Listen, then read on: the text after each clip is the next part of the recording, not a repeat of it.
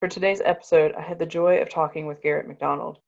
Garrett is a school counselor at Indian Trail Intermediate School, which is a 4th and 5th grade school within Johnson City Schools. Garrett got his school counseling degree from Milligan's counseling program, and during that time, he worked part-time in campus activities. The curriculum for a school counseling degree doesn't differ much from that of a clinical mental health counseling degree, but the licensure process is a bit different, and obviously the work setting is different as well. If you're interested in working with children, this can be a great route to go. I hope you enjoy this conversation with Garrett. All right, Garrett. What's going on? Here we are. Thanks for doing this. I appreciate it. Yeah, it's great. It's I'm not cool as fun to think. talk to as just me as it is the whole class like you've done before. But no, it's cool. It's nice it's neat to think that like people could be like washing their dishes and like our voices are in their ear, or Sure. it's like playing in the on their Bluetooth speaker. It's weird. I don't know. Your voice will be in the home of tens of people. Tens of people. I mean, you could count them all on 2 hands. Exactly. Yeah. Maybe hands and feet someday. Maybe. Well, anyway. we can only hope, but sky's the limit. So I'm excited. Yep, indeed. This will definitely be topping the podcast charts for sure. Yeah. I've already got some guys calling me, checking out our availability. You better hire an agent. I actually have one. He's my son. He's 4. Doing a lot of like coloring right now. Yeah. So it's my main. So it's cool. It's whatever.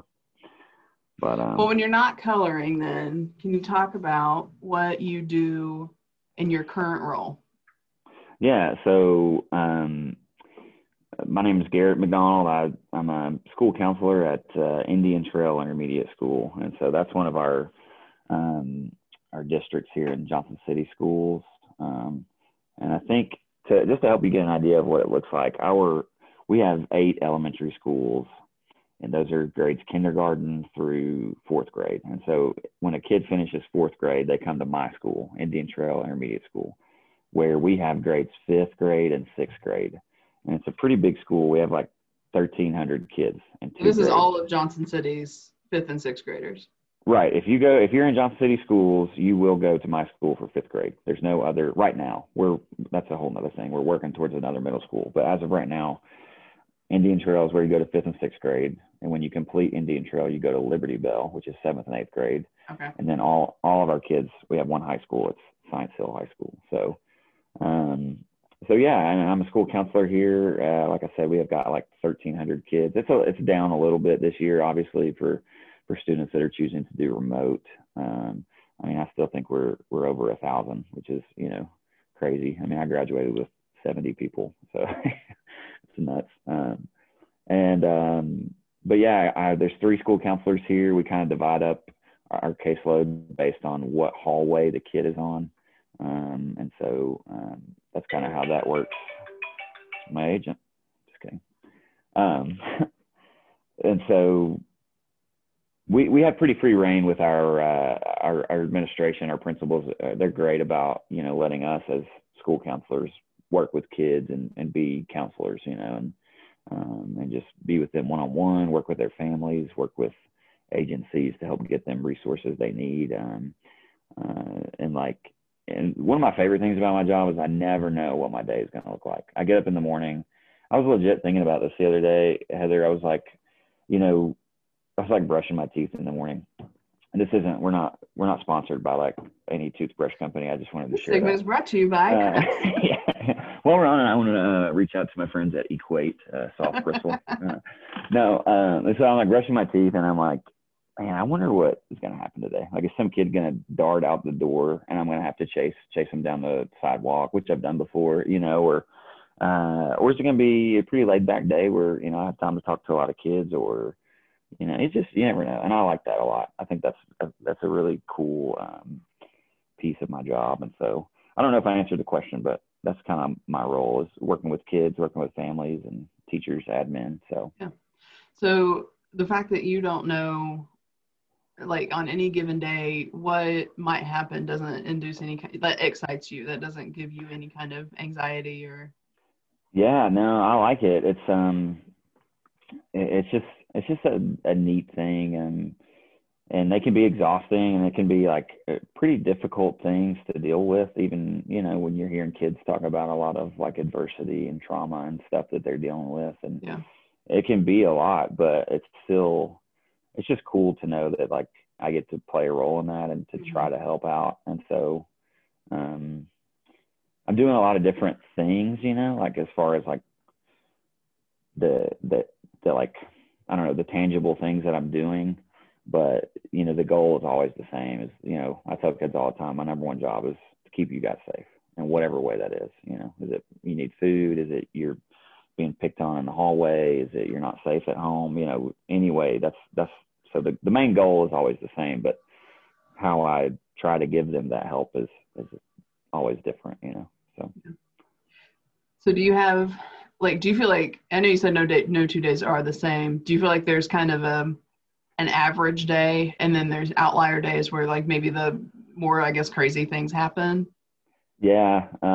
There's average days, you know, and so the kids, how they do it, a typical kid schedule, you know, they have 3 core classes.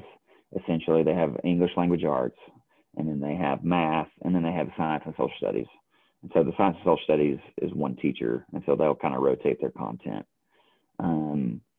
And then throughout the day, they have mask breaks, which is new, where they go outside and get some air and that kind of thing.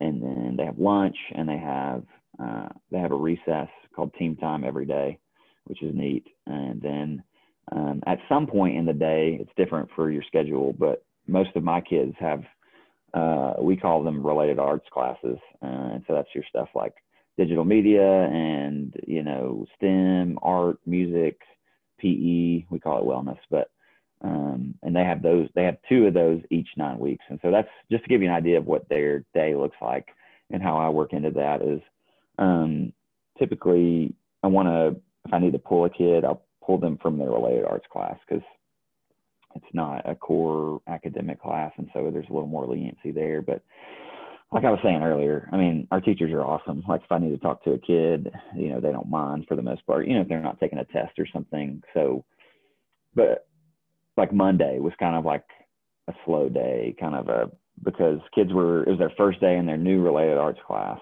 Mm-hmm. And so I don't really want to pull a kid from there, because I wanted to miss that stuff. And so it's kind of slow, but I do a couple other things. I serve as our school's 504 coordinator. I know you're familiar with that. You're still over the disability services and stuff. Yeah. So, you know, helping accommodate students with disabilities is another part of my job. So that I have some of those meetings. And so, you know, typical day, maybe talk to 3 or 4 kids, have a meeting, have lunch duty every day. So that's what that looks like. An outlier day might be like, you know, I'm getting tons of kids that want to talk. I'm getting teachers that are calling me on my radio. Mr. McDonald, we need you down here. And there's been an argument. Or, you know, this kid is very upset. We need you to come down here. Or Johnny ripped his pants on the baseball field. He needs a new pair of pants. Or, you know, so it's just like back to back. Like people keep calling, people keep emailing. And it's like overwhelming, but those days are really fun. It's just really cool to get to do those things. So. Okay. So go back to when you were in college. So 18-year-old Garrett. Oh, man. What did 18-year-old Garrett think he wanted to do with his life? Man, I really wanted to be an athlete, but that, you know, nobody told me that. Oh, someone's at your door. Sorry. I probably have ADD that's not diagnosed. I don't know. Sorry. And so 18-year-old me, like I grew up with my grandparents. That had a big factor in my life and the things that I wanted to do. And so I went to a school that was very similar to Milligan. It's called Freed Hardeman University. It's in West Tennessee, private Christian school, very conservative, like 1,200 students, you know, very, very similar to Milligan. And I wanted to go to school there, and I knew I wanted to work in education. And my first passion was special education. So that was what I wanted to do. I knew I was very, very confident in wanting to do special education, even throughout my senior year of high school. I just loved working with that group of kids, you know, that population. And so, yeah, I went to college and got in the education department and was able to do my student teaching and special education. It was awesome. It was a great experience. So then talk about, like, so you got that degree. mm-hmm. Did you teach for a bit? No. So the way we did it is, you apply for the education department. I think maybe the beginning of your junior year is how we did it, or the end of your sophomore year. I don't know. And then you really get into some of your education classes, and then you do your student teaching, which I loved. But as I got, my junior year, 2012, a little self-disclosure here, I've talked to you about this, but something happened to me that really changed my career path. I loved special education. I wanted to do that. That was what I was on. But my brother died unexpectedly in 2012. It was actually, he died by suicide. So that was, it was awful, completely changed who I was. It changed a lot of things in my life, in my family's life. And, but that really, as I continued to work through that and navigate that whole thing, I ended up going to counseling, and that was something that really helped me. And, I was like, man, I think I could do this. I think I want to work with kids. And I had my nephew, who was my brother's son, obviously, but he was 9 at the time. And so I really related with him because I was 9 when I lost my mother. So my mother passed away when I was 9. And so it was just something that there's a quote that like floats around a lot, be who you needed when you were younger. Mm-hmm. And that was something that I needed when I was a kid, and it's nobody's fault that I didn't really have that. But I wanted to be that for a kid. And so that was my driving. Like when I lost my brother, it was like, okay, I gotta use, maybe not in these words, but it was the feeling I had. I was like, I got to use what's going on in my life to maybe try to help some other kid that's dealing with something similar. Yeah. And so that became the goal. And so I just started figuring out avenues to do counseling and to how I could work that out. And, I got married at the end of my senior year, or the fall of, I graduated in 2014 and I got married in October of that year. So just trying to figure out that whole thing. But that's how I, went from special ed to school counseling. And so I was fortunate enough to I graduated from Freed Hardeman and then immediately got accepted to Milligan for the counseling program. And so, and I was able, again, fortunate enough to work at Milligan while I did that. And so, which therefore took the time of teaching, because my full-time job was working there and going to school. So, I mean, I had a lot of things that were tough in my life, but I also had a lot of things that really went my way, and a lot of people that looked out for me and helped me out. So, big deal. That was a pretty quick, I don't want to say turnaround, because you ended up in a related field than what you thought you would be doing, but it was a quick shift from directional paths, I guess. Sorry, and I think that's been a pretty common thing that of the people I've talked to so far, and just for me and just people I know in general, that like I think all of us are in jobs or in fields that we didn't necessarily anticipate being in, which I think is important for students to hear, because I remember being, and I think I've said this when I was talking to somebody else, I remember being 18, 19, 20, 21 years old in college, feeling like the weight of, I don't know what I want to do when I'm done with Milligan or when I'm done with undergrad. And I think I want to, I guess, give reassurance to anybody else that, the 10s that are going to be listening to this, like, don't worry if you don't know what you're going to be doing. Like, opportunities, either opportunities or just life presents itself in such a way that you wind up on a path that you're meant to be on, even if it's not the permanent path for the rest of your life. You'll be where you're supposed to be. Absolutely. Yeah, I think you're right. And I think that I kind of saw that, and maybe the folks listening to this will see that as well, because in this sense that when I was in grad school for counseling at Milligan, you get to know the people you're with pretty well, your cohort. the folks that are seeking the same degree as you have the same classes at year end, those 2 years or 2.5 years. And a lot of them were early childhood, majors, or they were teachers, or maybe they were school or professional counselors that wanted to get their school counseling, or vice versa. And so, and some of them were older. I had just graduated college and then immediately went for it. And then there was, we had some folks that were, in their 50s, and so, it's just throughout your life, similar to me, like, I think you said this, but, sometimes things happen to you, and you you take those things and you use it to navigate you in a good way, or, sometimes those things can take you down not the best path, but yeah, I think Tony Jones, he's dean of students over there. He gave me some great advice one time. I told him, I was like, man, I never want to be a principal.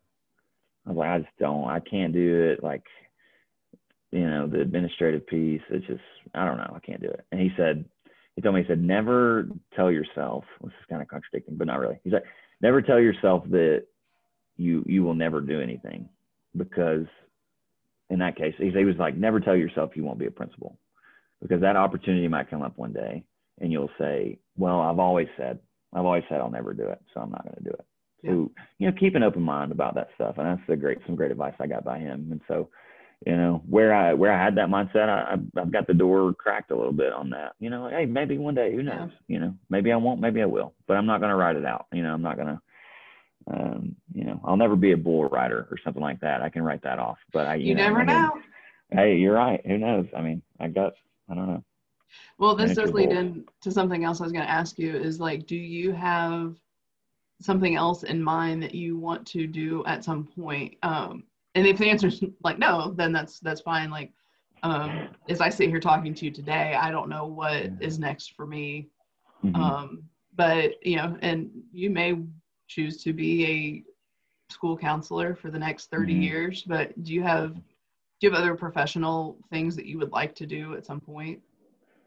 Yeah, there's a few things that cross my mind. I'd like to go back to school and get what's called a education specialist degree. So it's just some more training. It's an EDS is what that's called, in school counseling, and the timing just hasn't really worked out to do that yet. And that's just more training, and about the mental health field and the school system. And I just you're working with such a severe, or like what's the word I'm looking for? It's very fragile, like the people you're working with and the places they are. And so it's kind of big responsibility to make sure you know what you're doing. And so I always want to try to continue that education. But I coach basketball as well. I really like to coach. So that's something that's fun for me. I'd like to continue to do that. But honestly, I know I mentioned him earlier, but Tony's job as dean of students has always been something that's like a really interesting to me, like something I don't know that I would like to do one day, but something in that, or, I think that's pretty cool to be able to be in that kind of administrative role, or who knows, or maybe do some adjunct stuff with the counseling program one day. I don't know. So we'll see. But right now, school counseling life is looking pretty good. So yeah. As long as they keep me around, I'm hanging around. Well, I don't know why they wouldn't. I mean, your agent will advocate for you he makes a really good peanut butter and jelly. You need to keep this guy around. And I'm like, thanks, buddy. Could you talk about a little bit what it was like to be in Milligan's counseling program? Like, and obviously you've not gotten counseling degrees from other schools, so I'm not asking for like a compare and contrast sort of thing, but what was it like for you to go through that program, both specifically like Milligan and just in general, going through a counseling program? Just talk about that. So my whole process of getting to Milligan, I'd never heard of that school until January of 2014. Didn't even know it existed. And as I started to look for, counseling program places to go, I obviously thought about ETSU. My wife is from here. I'm from North Alabama, to all those tens of folks listening. We moved here we moved back to her hometown after I We graduated from college together. And so I started looking for places to go to school, and ETSU was the first place she mentioned. And then the counseling program was in its infancy a little bit. I think maybe there was 2 classes before me, maybe 1. Yeah. And so I was like, man, this is cool. And then I realized, I was like, wait a minute, this place, kind of like I mentioned earlier, this place is a lot similar to Frieda Hardeman. I feel like that'd be a really nice transition. And as soon as I started working with the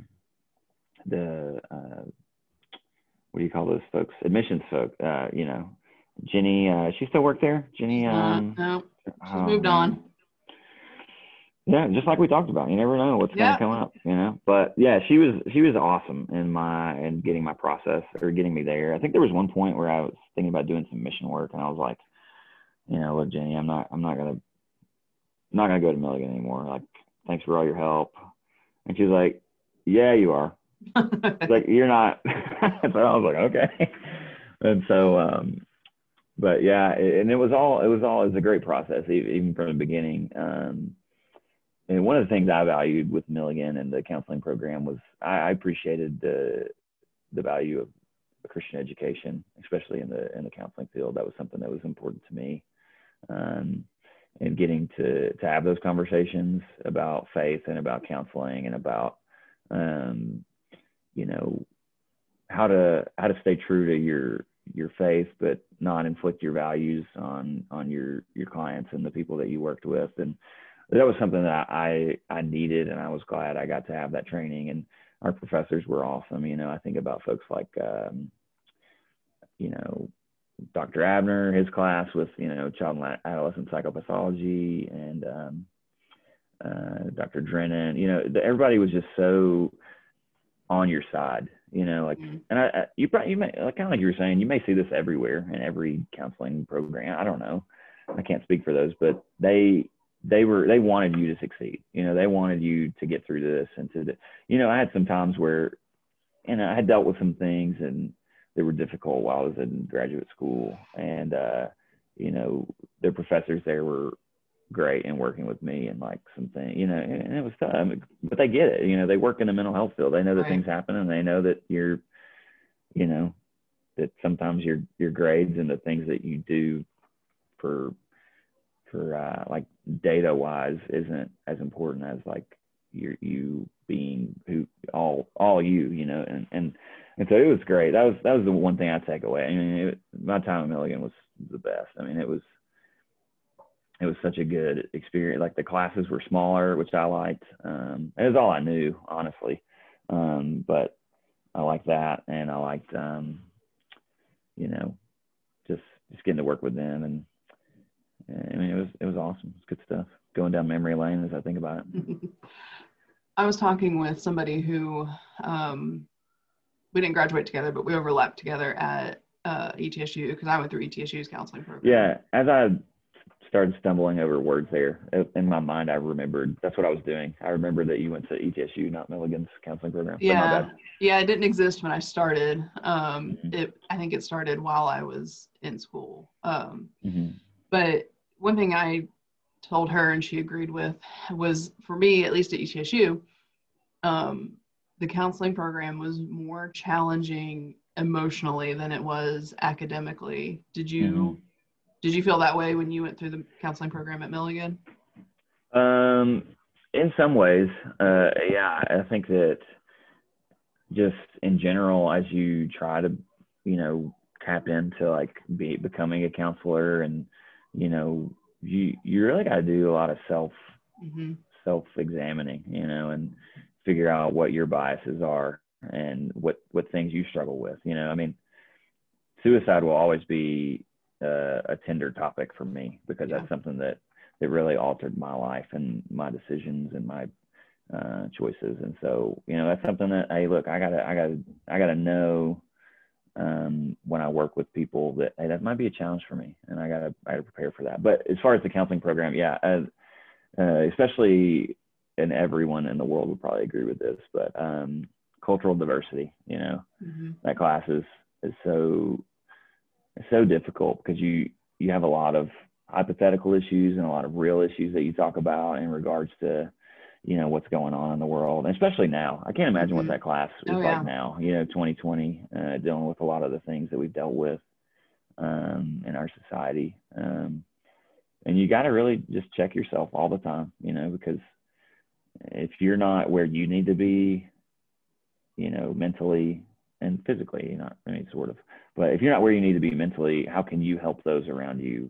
as best as you can, and so that's something you got to try to stay on top of. But yeah, I would agree. Definitely more taxing, mentally, my bad. Yeah. Than academically. Can you talk a little bit about it? Because I don't know much about this. That's why you're here. Here we are. So there's, you went the school counselor route. Can you talk about how that is different than the route that somebody might go if they're pursuing that LPC route, where they're wanting to potentially end up in private practice or whatnot? Like the licensing looks very different. Right. It does look different. And what I was really kind of pleased with when I went through the program was, I don't know, maybe in my mind I felt this way, so I don't want to put this on other people, but sometimes I feel like maybe there's a narrative that licensed professional counselors, it's true. They are more trained to work with people and, in that aspect of they have all these different competencies and how to work with, different types of disorders and all that stuff. And then I feel like maybe school counselors kind of they make people schedules and stuff, and they, teach guidance class. And so what was really affirming for me was that I took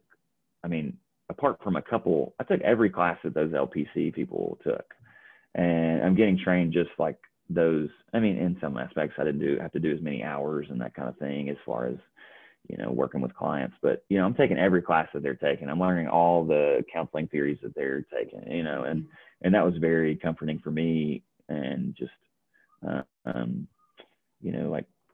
it built my confidence in being able to do that. But some of the classes we didn't have together, there was some education classes that we took. I remember Dr. Hilton Prillhart, she was the professor then. And we just talked about a lot of maybe ethical things and in the school, and we went through a lot of scenarios about things in the school. So that would be a different way to, because you're in the school counseling world, you're kind of working with a group of people sometimes because they're all there. Whereas in the LPC world, you have one person coming to you generally, and you're working with what they're giving you. But, and school counseling, like I just talked to a kid this morning who claims he got jumped which I don't know if it happened or not, but there was no reports of it or anything, but he came and told that to me. And so now I get to talk to other kids like, hey man, what did you see? What happened? So again, I'm rabbit trailing here, but yeah, we had a lot of the same stuff and a lot of the same trainings. And so that was very, very cool, very fortunate to be able to do that as a school counselor and to have that confidence and being able to work with a kid, but or a student. In the same breath though, I think a big piece of being a school counselor is knowing your competencies, knowing the things that you are able to deal with them, and then there's other times you call mom, call dad, hey, look, I've been working with your son. They talked to me about a lot of things. I really think they could use some outside help with professional, Frontier Health or any other agencies that you guys know of, or just so that they can get the help that they need, And so, and there's no shame in that at all. Being able to be like, look, I'm here for you, buddy, but you got some stuff going on that I really want to get you the right help that you need, So knowing your scope and exactly. Yeah. Knowing. Yeah. So then when you finish school, there's a praxis for school counselors, right? Yes. Okay. There's a praxis. And that was, I wasn't sweating that at all for a lot of reasons. I had to take 4 praxis test Yeah. for my special education Yeah. to get my licensure. And so whenever I found out I had to take one for school counseling, I was like, this is a breeze. Let's do this. But yeah, I mean, I'll be frank with our listeners. I didn't really study that well. Okay. I didn't. I don't recommend that. However, I went in there and, you know, I passed it. But a lot of it was, I think I was well prepared, you know, like through our program, they really equipped us with a lot of the things that I needed. And, you know, everybody studies differently and that kind of thing, but I kind of bet on myself and worked out that time. But yeah, it's a lot. If people are wondering what that's like, if anyone's ever taken the GRE, Yeah. it's almost identical to that. You go into which our tens of users won't have yet, but they probably will. Right. Oh yeah, you're right. Ahead That's of the graduate school thing. Yeah. Maybe you think about like ACT. Yeah. Maybe. So yeah, I always tell students the GRE is kind of the SATs or ACTs of grad school. Right. So then after that, then for you, praxis for the people that aren't in the education world is a licensure exam for people going into education. So teachers take them. Mm-hmm. So you had 4. What were the 4 that you had to do? Oh man, it was like I know it was a while ago. Yeah, there was a math one. There was a special education students in the school, and there was like there was one that, and that was a specific to my field, and there was one that all education folks had to take, and I can't remember what that one was. It was like content, like K6. I don't know what it was called, but yeah. Yeah, I did study for those. Now I had to do a little studying on those. Had to brush up on some intro to education stuff. Yeah, but it was all good. Yeah. So yeah, that's at least the big difference post grad, aside from obviously the nature of the work between school counseling and like clinical mental health is you took a praxis, whereas somebody that's going the route to eventually be LPC, they would take a different, I don't remember the name of it off the top of my head, but there's different certification tests that they have to take to be licensed as a private counselor. Right.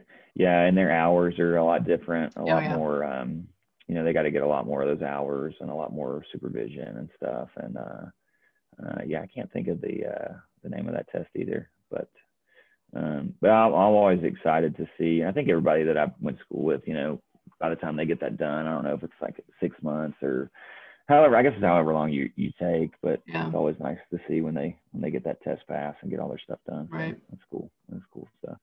So was your licensure, like you passed the praxis and your license, or did you have to get hours after graduation too? How'd that work? So essentially, yes, you get your praxis and you're good to go.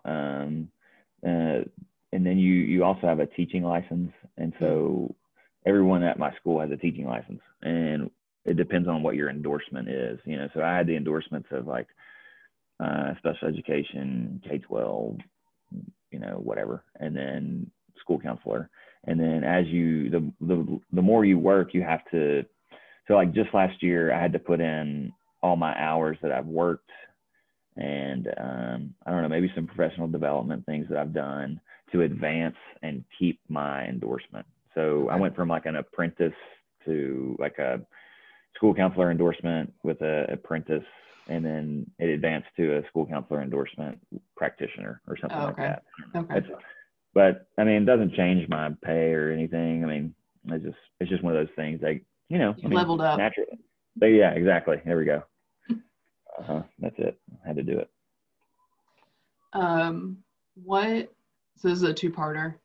What would you say is the most challenging thing about your job, and what is the most rewarding thing? Okay, let's see here. Most challenging thing. I don't know. I have a couple answers for that, but you know, it's always hard when you hear that something awful has happened to a kid or their family. And you don't forget. I mean, this is my 5th year as a school counselor, and you know, I still remember things from my first year. And you know, that's not too long ago, but you wonder about those kids, how they're dealing with that right now. You wonder about their family, maybe whoever was making those choices that affected them, or whether it was the student or the parents or whoever was in their life at that moment. You wonder if they're still involved, you know. And if you did everything you could. I had a kid this summer that I worked with pretty closely in his 5th and 6th grade year at my school.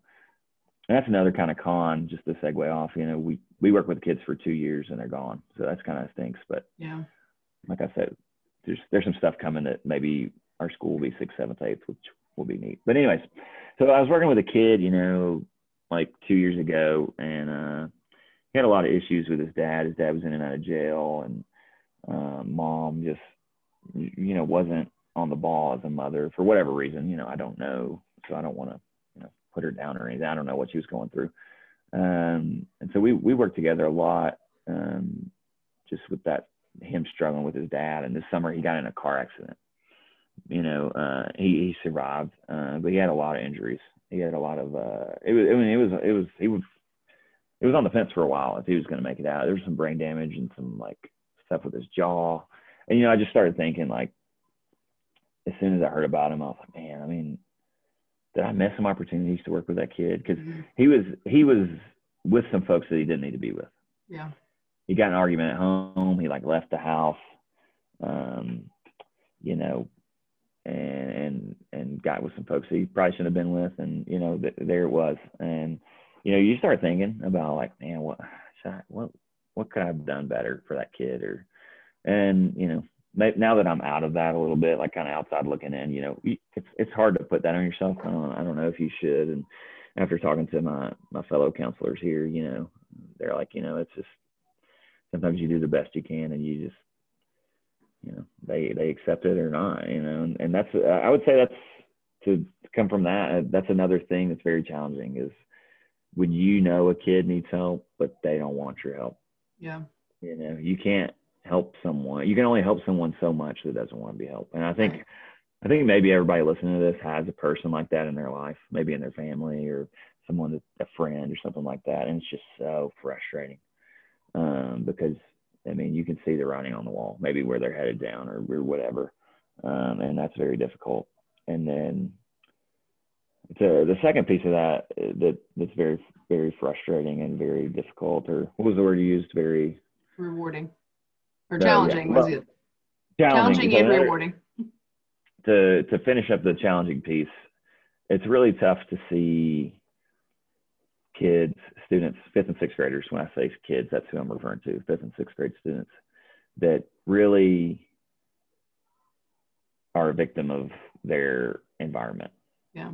I see kids that are so bright all the time. I see kids that are outgoing and talented in so many ways, but none of that stuff is important at home, to mom and dad or whoever. And, going back to what I said, who knows what that mom and dad has been through?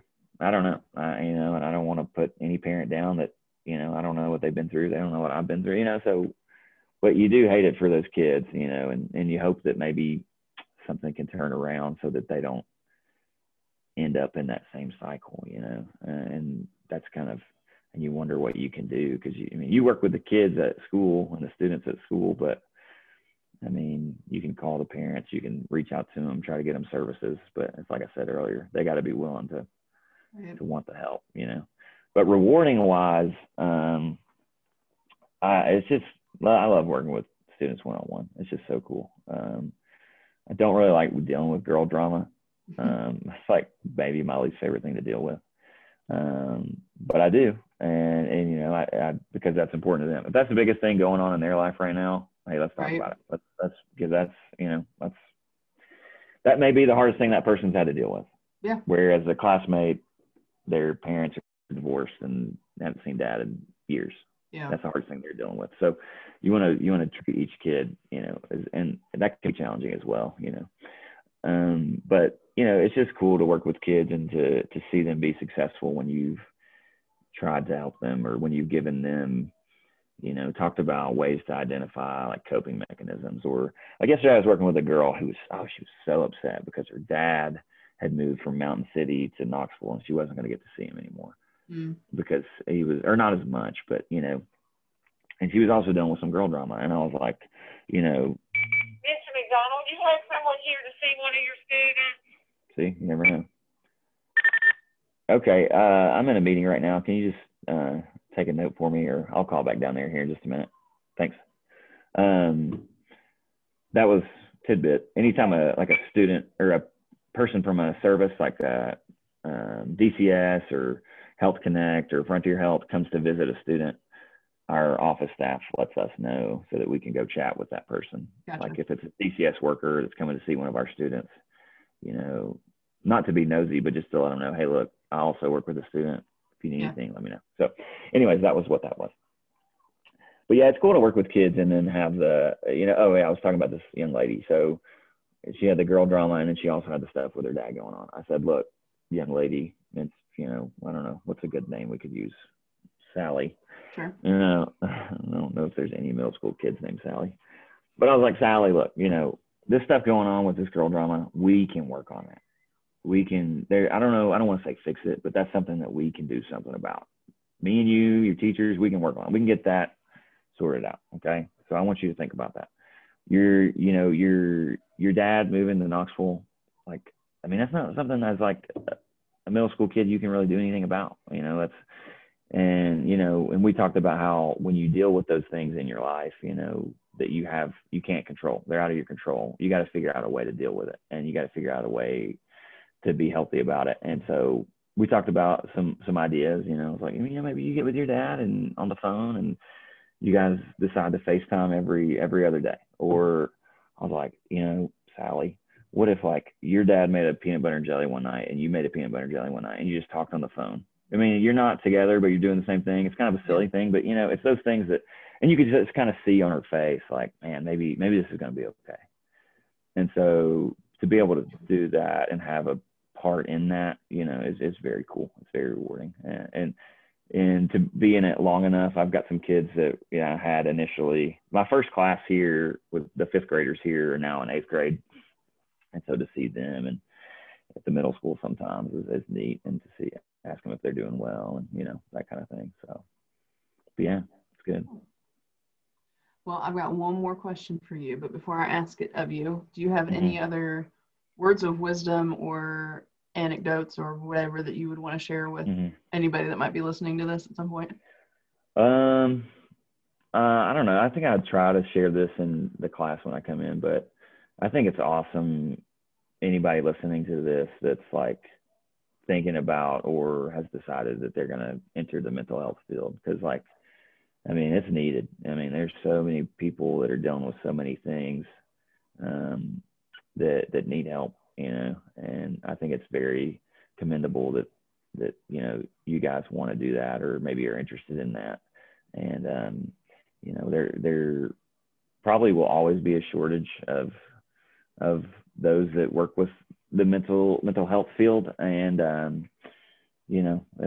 educators too. I commend those folks, and it's awesome. It's a very rewarding. I talked about all those challenging things, but it's so much more rewarding than it is demanding or difficult in my situation, where I am. So great job. Keep it up. I'm down. If you want to email me anytime, you can throw my email in the bio. I don't know, that's a thing. We can make it a thing. To me. Yeah. So I'm down to help you out in any way, because a lot of people helped me along the way, and that was a big part of why I got where I was. So, and don't be afraid to ask for help. That's another thing. Gotta have it. Even if you're in the counseling field and you got some stuff going on, you need to talk to somebody, do it. I was in the counseling program at Milligan, and I needed a little extra help, and I saw a counselor a little bit, and that was very beneficial for me. So, all right, that's it. That's all my advice. All right. So the last question: hop in a time machine and go back and talk with 18, 19, 20-year-old Garrett. What would you tell him? Man, I'd probably say look, boot cut jeans are going to go out of style. Okay. you need to start racking up on some slim jeans. My internet connection is unstable. Can you hear me? Yeah. You're still good? Yeah. Okay. I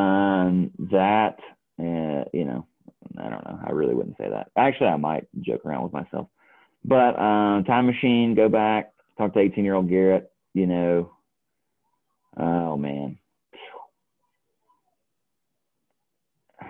I'd probably tell him to calm down. Like, don't be so wild your freshman and sophomore year of college, like, be smart is what I would say. I don't know. That's a great question. I would just, I don't know. I would tell him to identify people in his life that are going to be uplifting to him and beneficial to you.